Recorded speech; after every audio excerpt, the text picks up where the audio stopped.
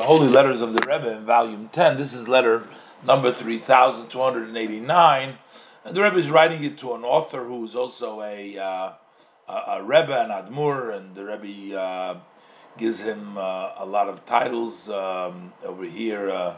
The 21st day, the day that Baruch Hashem, the 21st day of Shvat, Toshin Tezvav, Brooklyn, Rebbe addresses him as the great genius, the son of Admurim, Benon Shel Kedoshim, Sholem Yecheskel Shraga Shlita. And the word Shlita is used in association many times when they're talking to an Admur. It stands for Sheyichya Le'erich Yom Tov Maruchim. It's Rubin Halberstam. He was the Rebbe of Cheshinov. Most of the Rebbes were named after different cities in Poland and in communities that they served as Admurim. Then their children later on kept the name, just like Lubavitch. Lubavitch is the name of the city, but then the Hasidic movement was named after that city. And actually, the word Lubavitch stands for a city of love. So that's the city of Lubavitch. And so the Rebbe addresses him. He had the Rebbe a scholarly, he sent the Rebbe some of his work, a scholarly work about the subject of Niskokin L'Tevei. Let's look inside. Shalom Uvracha.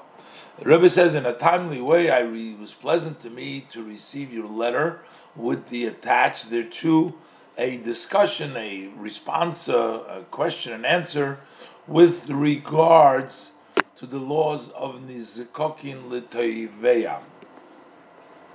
And those are laws when there is a judgment going on between the defendant and the one demanding, the plaintiff and the defendant, and the Gemara says that if he has an argument, sometimes there can be two arguments. If he has an argument that he's going to lose out if we're not going to take the case now, that we talked about that, or various different ways. What it means, we're going to listen to him. He wrote a whole discussion about that. The Rebbe says, I'm returning the article that you sent me, but you've already pointed out in your responses to the various different Talmud and the codifiers that speak about the subject matter. And the Rebbe says the main point, according to my view, is that it is upon the judges to verify to the extent possible if there is a worry that the one who is demanding that he might sort of slip out of it. In other words, we need to, because sometimes it's the other way around. We worry about, we don't know exactly why we need to take it this way. But the Rebbe says the bottom line is we gotta. It's upon the judges to figure out, is he saying the truth or he's just making a trick? Because the judge cannot just say, oh, this is the way it looks, I'm going to go by the rules. Can't just look at the dry fact. The judge needs to, and the Rebbe quotes the saying is, it says with regards to a judge, he has to don din emes la'amitoy. It has to be the truth of the truth. What is it? 2 times truth?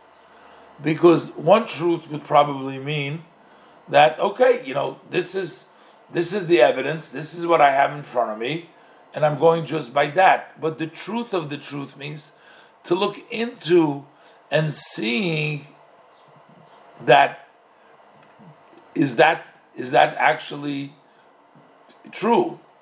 Like this, we go by the rule that we should go if the plaintiff is saying we're going to listen to him first. But if there's an argument that maybe if we listen to him first, there's going to be some other thing, the judge needs to look at the case and understand it and try to figure out what is the truth. The Rebbe brings it from different places in the Gemara and from Tosfos, referencing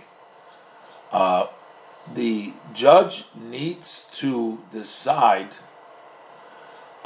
should he listen to the person who's being, to the defendant, to the nitva, if he argues that if we're going to go first to the one who's demanding, then he's going to later on not fulfill. So if he has an argument, basically, I guess the point over here is, without going into exactly what the discussion over there is, a judge always needs to look a little deeper than just on the surface. Cannot just say, I see this is what it says here and that's what I'm going about. You have to look deeper.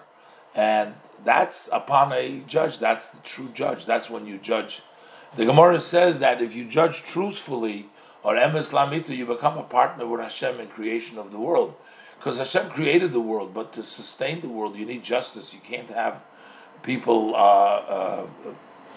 pervert justice and to make a mockery. Unfortunately, that's a lot of times hard to get real justice. We have a legal system, but we don't always get justice. That's what the Torah tells us, that there should be judging in a case of emes lamita. The Rebbe also attaches there the publication that was published with the connection with the Yortzeit of my father-in-law, the Rebbe of Yud Shvat, that just passed.